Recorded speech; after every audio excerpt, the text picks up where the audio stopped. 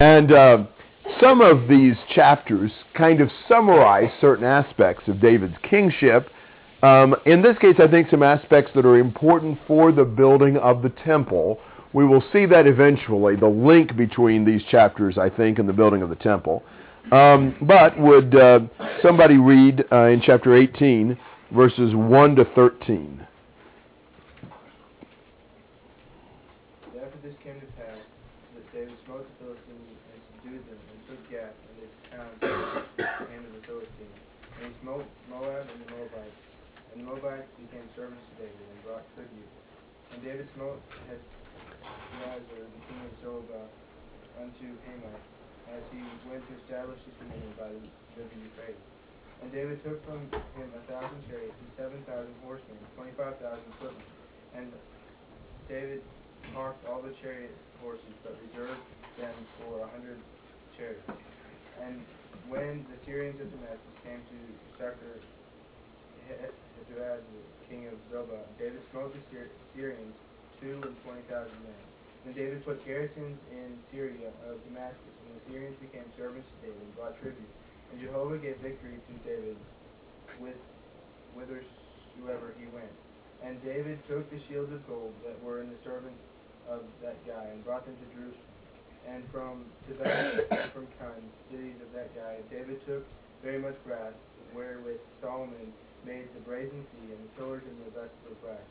And when Tau, king of Hamath, heard that David had smitten all the host of that guy, king of Zobah, he sent Hadoram, his son, to King David to salute him and bless him, because he had fought against that guy and smitten him. For that guy had wars with Tau, and he had with him all manners of vessels of gold and silver and brass. These also did King David dedicate unto Jehovah with the silver and gold that he carried away from all the nations, from Edom and from Moab, and from the children of Ammon, and from the Philistines, and from Amalek. Moreover, Abishai, the son of Zeruiah, smote the Edomites in the valley of Salt, 18,000. And he put garrisons in Edom, and all the Edomites became servants to David, and Jehovah gave victory to David whithersoever he went. Okay. Notice verse 10 of 17:10. In the promise to David, he said that I will subdue all your enemies. And you are seeing this happening here as he's subduing his enemies. In verse 1 of chapter 18, David defeats who? The Philistines. And it's interesting, I don't know if you've noticed this already, but there were several Gittites in David's army, people from Gath. Maybe subduing the Philistines, he actually was able to conscript some Philistine soldiers. And then in verse 2, who does he defeat? Moab. Now, basically, Philistia, as we said, was which direction from Israel?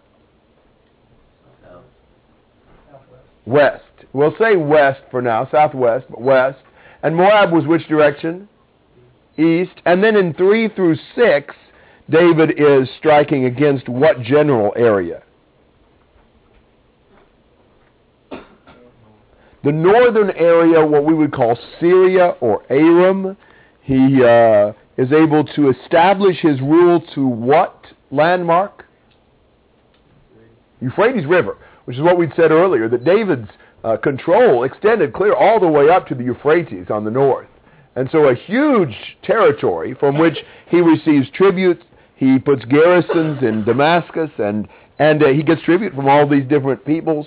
Notice the end of verse 6. You see why David gained these great victories, because the Lord helped him wherever he went.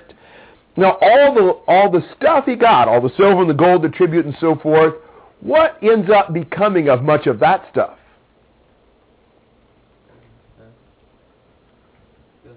It goes into the temple, exactly.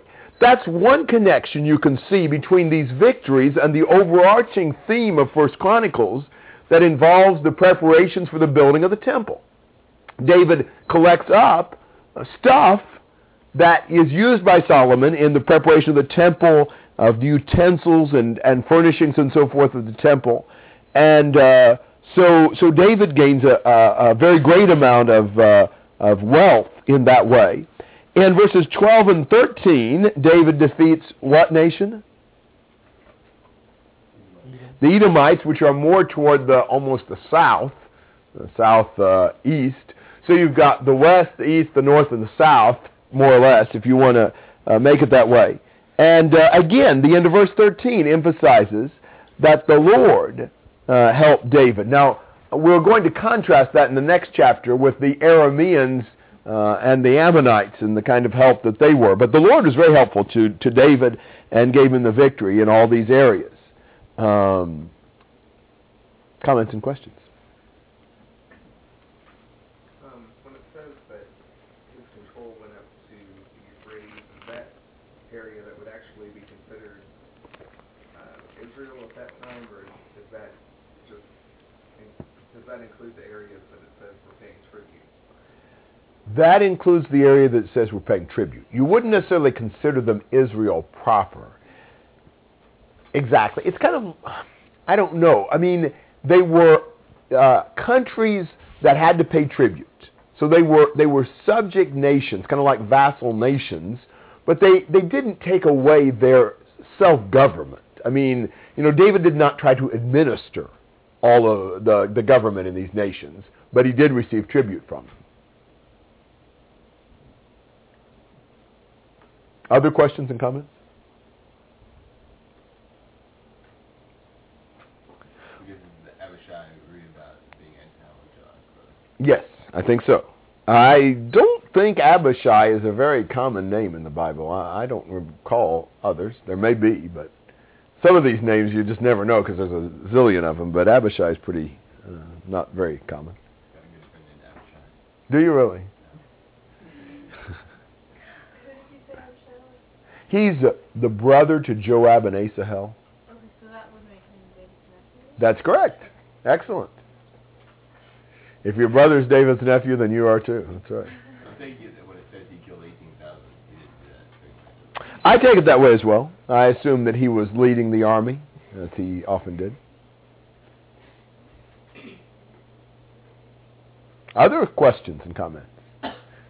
Actually, the victory over the Edomites there is variously attributed to Abishai, Joab, David, and the Lord, as I recall in various passages. So it was a combination effort. 14 to 17. So David reigned over all Israel, and did minister justice and righteousness for all his people. Joab, the son of Zeruiah, was over the army. Jehoshaphat, the son of Ahilud, was recorder, and Zadok, the son of Ahithophel, and Abimelech, the son of Abiathar, were priests. And Shamsha was secretary, and Benaiah, the son of Jehoiada, was over the Kerethites. And the Pelethites and the sons of David were chiefs at the king's. All right. This is David's government. What characterizes David's government?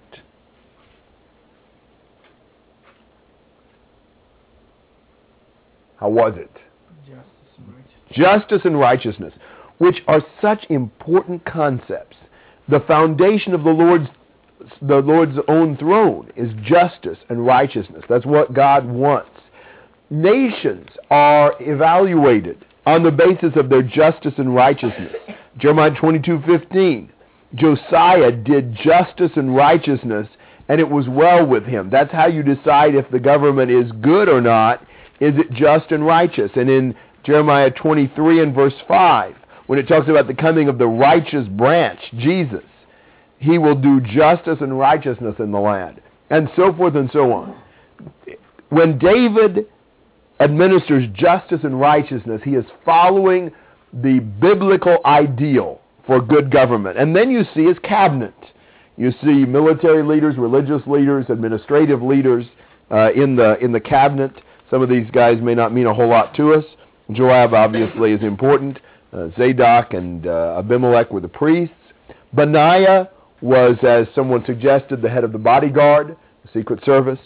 And so this is just kind of summarizing David's administration. Do you have comments and questions about that? Okay. Chapter 19, verses 1 to 5. So it came about after this that Nahash, king of the sons of Ammon, died, and his sons became king in his place, and his son became king in his place. Then David said, I will show kindness to Hanun, the son of Nahash, because his father showed kindness to me. So David sent messengers to console him concerning his father. And David's servants came into the land of the sons of Ammon to Hanun to console him. But the princes of the sons of Ammon said to Hanun, Do you think that David is honoring your father, in that he has sent comforters to you? Have not his servants come to you to search and to overthrow and to spy out the land? So Hanun took David's servants and shaved them, and cut off their garments in the middle as far as their hips, and sent them away. Then certain persons went and told David about the men, and he sent to meet them. For the men were greatly humiliated. And the king said, Stay at Jericho until your beards grow, and then return. Okay, so Nahash, the king of Ammon, dies, and Hanun, his son, becomes king. And what does David decide to do?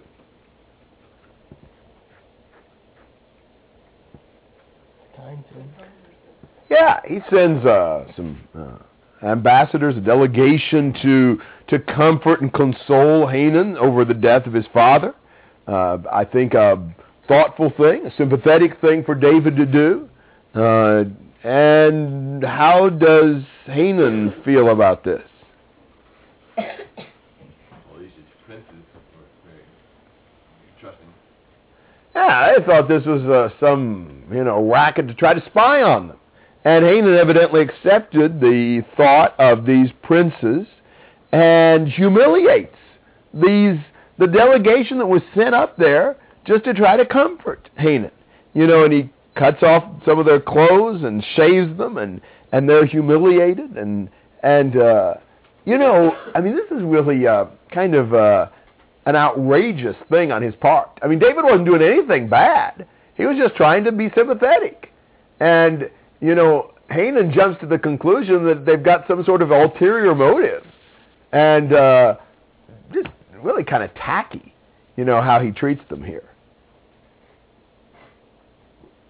Where were the Ammonites, by the way? Where did they live?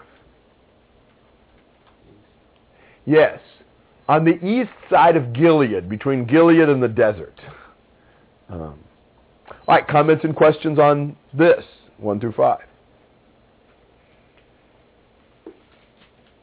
Kind of cruel and unusual punishment. It's really stupid on his part. Some people, even if you try to treat them well, they're going to be suspicious. They're going to think, well, what are you up to? So it is humiliating. Do you think there was anything odd about David's messengers to comfort the Ammonites? I mean, weren't they kind of an enemy nation? Well, I don't know that David necessarily had considered them that way. I think David probably acted in good faith, in this. Let me see. It's in 2 Samuel 10 as well. I don't think there's anything more really about that there. I mean, I would consider this maybe even a fairly normal diplomatic gesture. It would be in our country. I mean, if the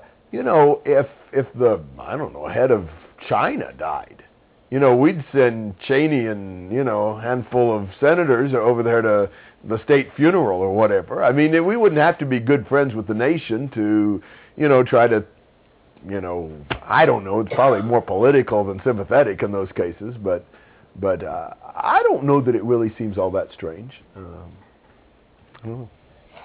How had Nahash shown kindness to David? I don't know. I don't know what Nahash had done.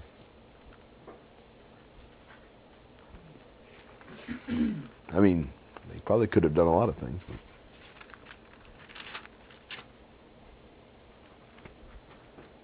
Other questions or comments? So this is the same guy that was Saul, Nahash, when first Samuel 11. That's an excellent question. I don't know. Saul reigned about 40 years. So I'm just sort of guessing that maybe Nahash may also be a thrown name. You could have that. I mean, a word like Nahash may be a word like Caesar. Or it could be, there's been plenty of, in Europe, there was Louis this and Louis that and Louis something else and so forth and so on. So.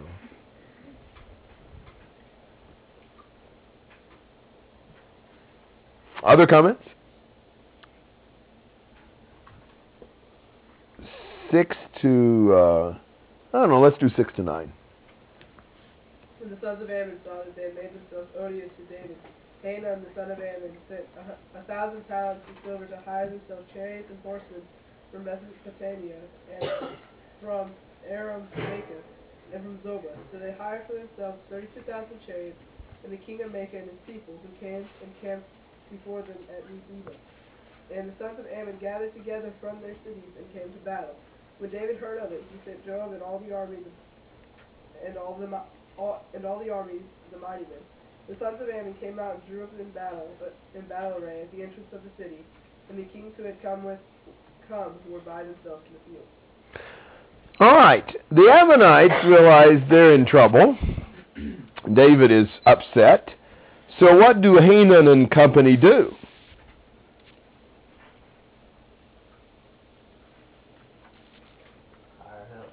Yes. What do we call hired soldiers? Mercenaries. They hire mercenary Aramean soldiers. And pay good money for it, too. 1,000 talents of silver. I suspect that indicates that Hanun is starting to feel a bit panicky. To cut loose of 1,000 talents of silver sounds to me like a good bit, to hire soldiers. But they, I guess, are afraid of David's army. He should have thought of that before he humiliated the servants. And so we're building up to go into battle. Now, notice something about the structure of this chapter. Verse 6, when the sons of Ammon saw. Verse 10, now when Joab saw. Verse 16, when the Arameans saw. Verse 19, so when the servants of Hadadezer saw. That kind of organizes the chapter between what each party sees. All right, comments through 9? 10 to 15? When Joab saw that the battle was set against him before and behind, he chose of all the choice men of Israel and put them in array against Assyria. The rest of the people he committed in the hand of Abishai his brother, and they put themselves in array against the children of Ammon. And he said, if the Syrians be too strong for me, then you shall help. But if the children of Ammon be too strong for you, then I will help you. Be of good courage, and let us play the man for our people, and for the cities of our God, and Jehovah do which seemeth him good. So Joab and the people that were with him drew near before the Syrians in the battle, and they fled before him. And the children of Ammon saw that the Syrians were fled. They likewise fled before Abishai his brother, and entered into the city. Then Joab came to Jerusalem. Okay. So Joab realizes that they have a problem. They have Arameans to fight, the hired soldiers, as well as Ammonites to fight. And Joab has to devise a strategy. So what strategy does he devise?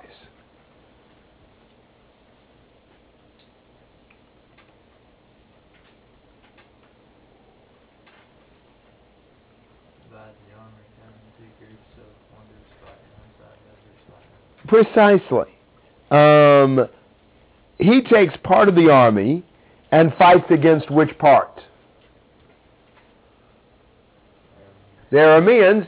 He puts the rest of the army in charge of who? Abishai's brother to fight against the Ammonites.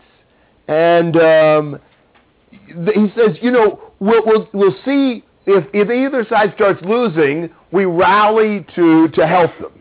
So whichever side needs help, then we'll withdraw and help them. But they're going to have to fight a battle basically on two fronts. He says, be strong and be courageous for the sake of our people and for the cities of our God. And may the Lord do what is good in his sight. Now, I want you to notice something that I think is important about this concept.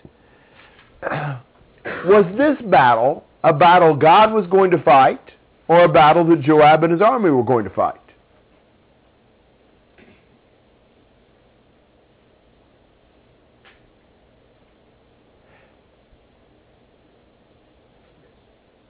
Yes, exactly. you see the working together of God and man in this. He says, be strong, let's be courageous, let's fight hard, and may the Lord do what is good in his sight. He recognizes that God is in control, but that there is a role that he and the soldiers are to play in fighting hard and courageously for the sake of the Lord. Think about passages like Philippians 2:12 and 13. You know, we're to work out our own salvation with fear and trembling because it's God that's at work in us. Well, is our salvation something we do or something God does? Yes. You know, those things work together. And this is a perfect illustration of that.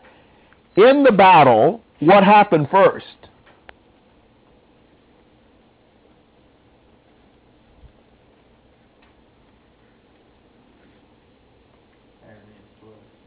When?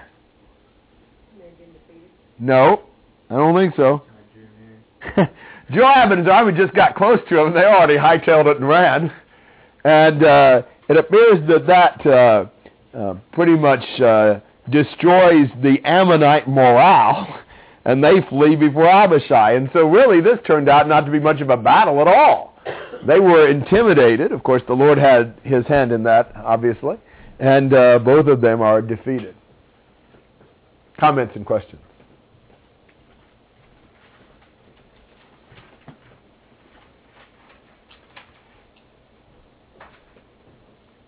Okay, 16 to 19. After the Arameans saw that they had been routed by Israel, the messengers had Arameans brought from beyond the river with Shaphash, the commander of Hadazir's army, leading them.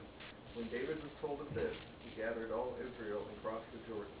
He advanced against them and formed his battle lines opposite them. David formed his lines to meet the Arameans in battle, and they fought against him. But they fled before Israel, and David killed 7,000 of their charioteers and 40,000 of their foot soldiers. He also killed Shaphash, the commander of their army.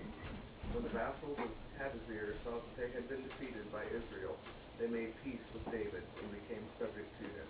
So the Arameans were not willing to help the Ammonites anymore.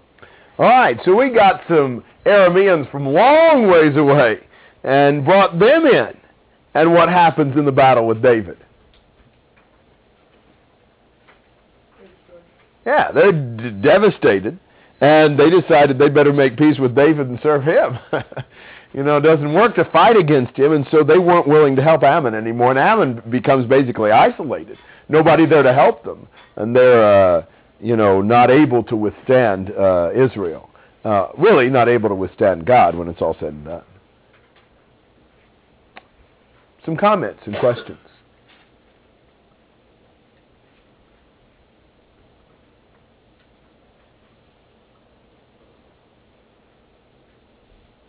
I guess that's another name for Syrians. Syrian and Arameans are the same thing. Yeah. Let me interject this before we go to chapter 20. I will say again what I said.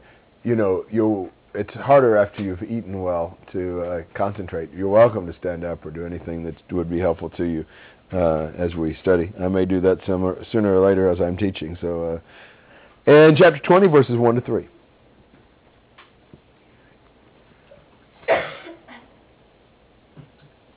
It happened in the spring at the time when King Joab battled. For Joab led out the army and ravaged the land of the sons of Ammon. And he came to besiege Rabbah, and David stayed at Jerusalem. And Joab struck Rabbah and overthrew it. And David took the crown of their king from his head, and he found it to weigh 1,000 of gold, and there was a precious stone in it, and it was placed on David's head. And he brought out the spoil of the city, a very great amount, and he brought out the people who were in it, and cut them with saws and with sharp instruments and with axes. And thus David took all the cities of the sons of Ammon, and then David and all the people returned to Jerusalem. Okay. So Joab goes out and besieges Rabbah while David stays behind in Jerusalem. You know anything about the time there with David staying behind in Jerusalem? Yeah, that's where all that Bathsheba and Uriah business took place, but we don't learn about that in Chronicles. But that's the what's happened. And when Joab strikes Rabbah, he brings David there. David takes the crown and takes the spoil and forces the Ammonites into hard labor. There's some debate about that in verse 3, but I think that may be the idea, that he uses them to wield various instruments in his service. So, we've got the Ammonites defeated after all Aramean help was defeated, and that pretty well finishes out chapter 19. Well, this is the bad chapter break. Chapter 20, verses 1 to 3 just completes what we started in 19. Comments and questions? Did you say in verse 3 that he's not actually killing the people of the city? I think it may well be that he is making them work for him. You got the NIV, Kyle? Oh, do what? The NIV says that he signed them to labor with saws and iron stakes and ashes. I think that's probably a better translation. I don't think it's that he started torturing them with those things. That is a big difference. That's a translational debate. But I think it's probably better that he made them work hard. Kind of hate to imagine him using saws to cut them with. That'd be bad. Other comments and questions? Through 20, verse 3. All right, 4 through 8.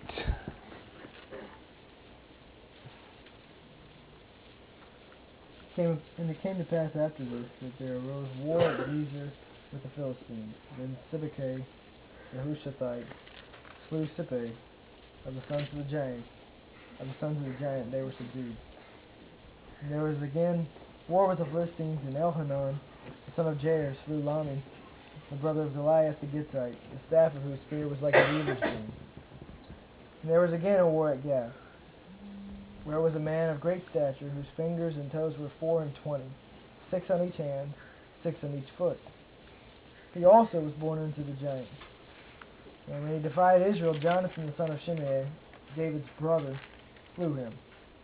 These were born unto the giant in Gath, and they fell by the hand of David and by the hand of the servant.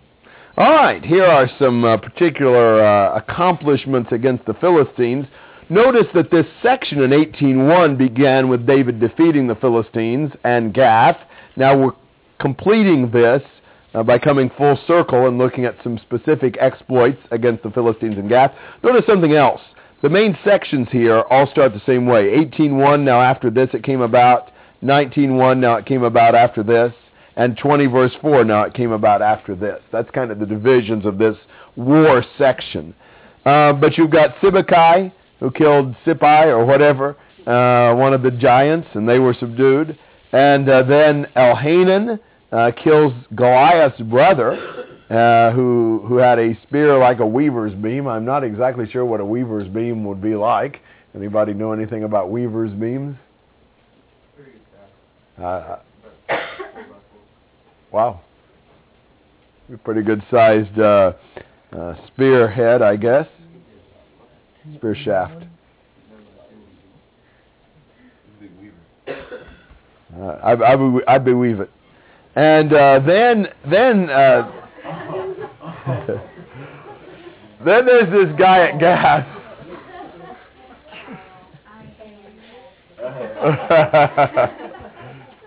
He takes after his mother.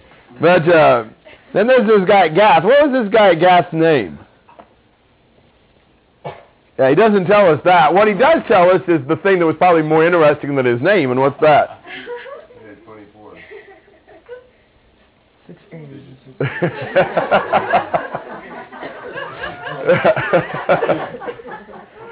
Yeah, he had an extra finger and toe on each hand and foot. So he was also a giant, and Jonathan, David's brother, killed him. And so, David's being able to conquer these great giants and so forth of the Philistines. And that rounds out this section. And we're going to come back to this in a couple of chapters and notice how this section of David's military conquests is a perfect setup for the building of the temple. There's a point to this. We just haven't gotten to it yet. Obviously, the point is God's giving the victories, and he's controlling a lot of territory. But there's also a point to this in connection with this whole theme of working toward a place for the ark of God. But we're not quite there yet.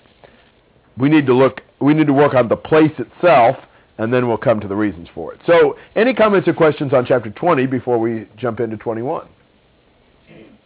So did Goliath have 6 fingers on his hand? I don't know. But this is the same Goliath that David. That's my guess. That's what I would assume.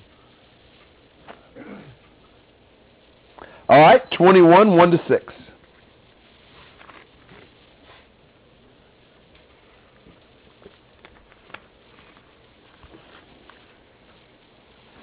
Now Satan stood up against Israel and moved David to number Israel. So David said to Joab and to the leaders of the people, Go, number Israel from Beersheba to Dan, and bring the number of them to me, that I may know it. And Joab answered, May the Lord make the people 100 times more than they are, but my lord the king, are they not all my lord's servants? Why then does my lord require this thing? Why should he be a cause of the guilt in Israel? Nevertheless, the king's word prevailed against Joab. Therefore Joab departed and went throughout all Israel and came to Jerusalem. Then Joab gave the sum of the number of the people to David.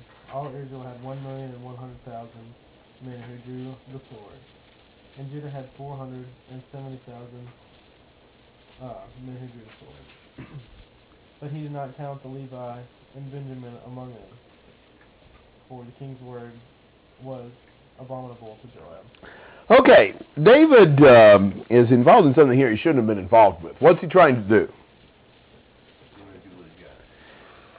Well, what's bad about that? It's not bad that you know who you got, but it's bad that you put your confidence in the number of people you got. Yeah, it seems that he is wanting perhaps to pride himself on the size of his nation or army, perhaps trusting in that as opposed to in God. He wants to, I want to know the number. I want to know how many people we got, or perhaps how many soldiers we've got. That seems to be the point in verse 5. You know, what kind of an army can I count on? And it's sort of like, what difference does that make? Is it really important, the size of David's army? No. Why isn't it important? Because those wolves are there. Yeah. So the size of his army really is irrelevant. Does it make any difference how many nuclear weapons we've got?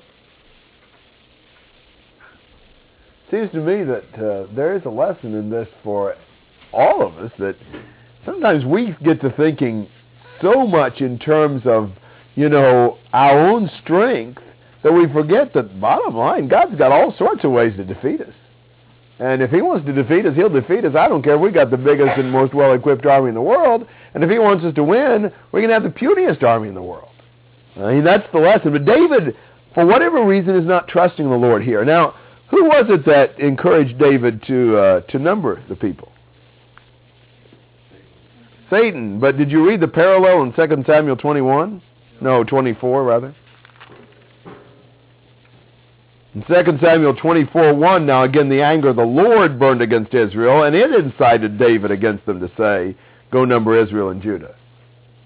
So that's one of the more famous contradictions in the Bible. Samuel said God caused him to do it, and Chronicles says Satan caused him to do it. How do you reconcile those?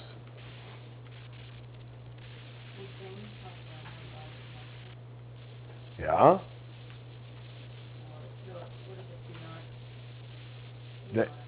James 1. So that means Satan's right and God's not, eh?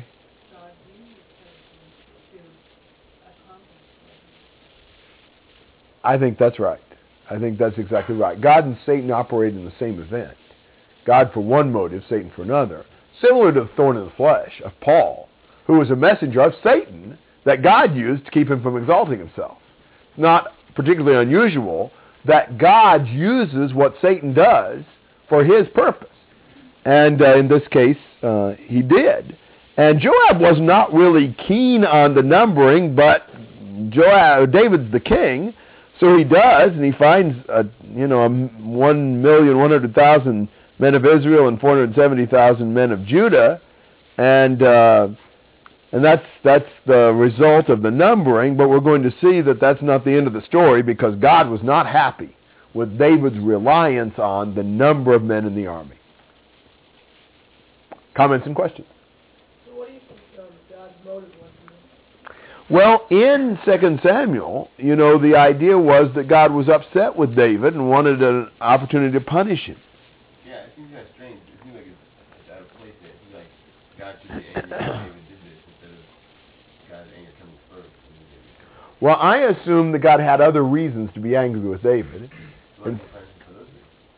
Well, maybe sometimes when God's angry with us, He wants us to do. He'll work to get us to do something even more outrageous, so He can punish us more.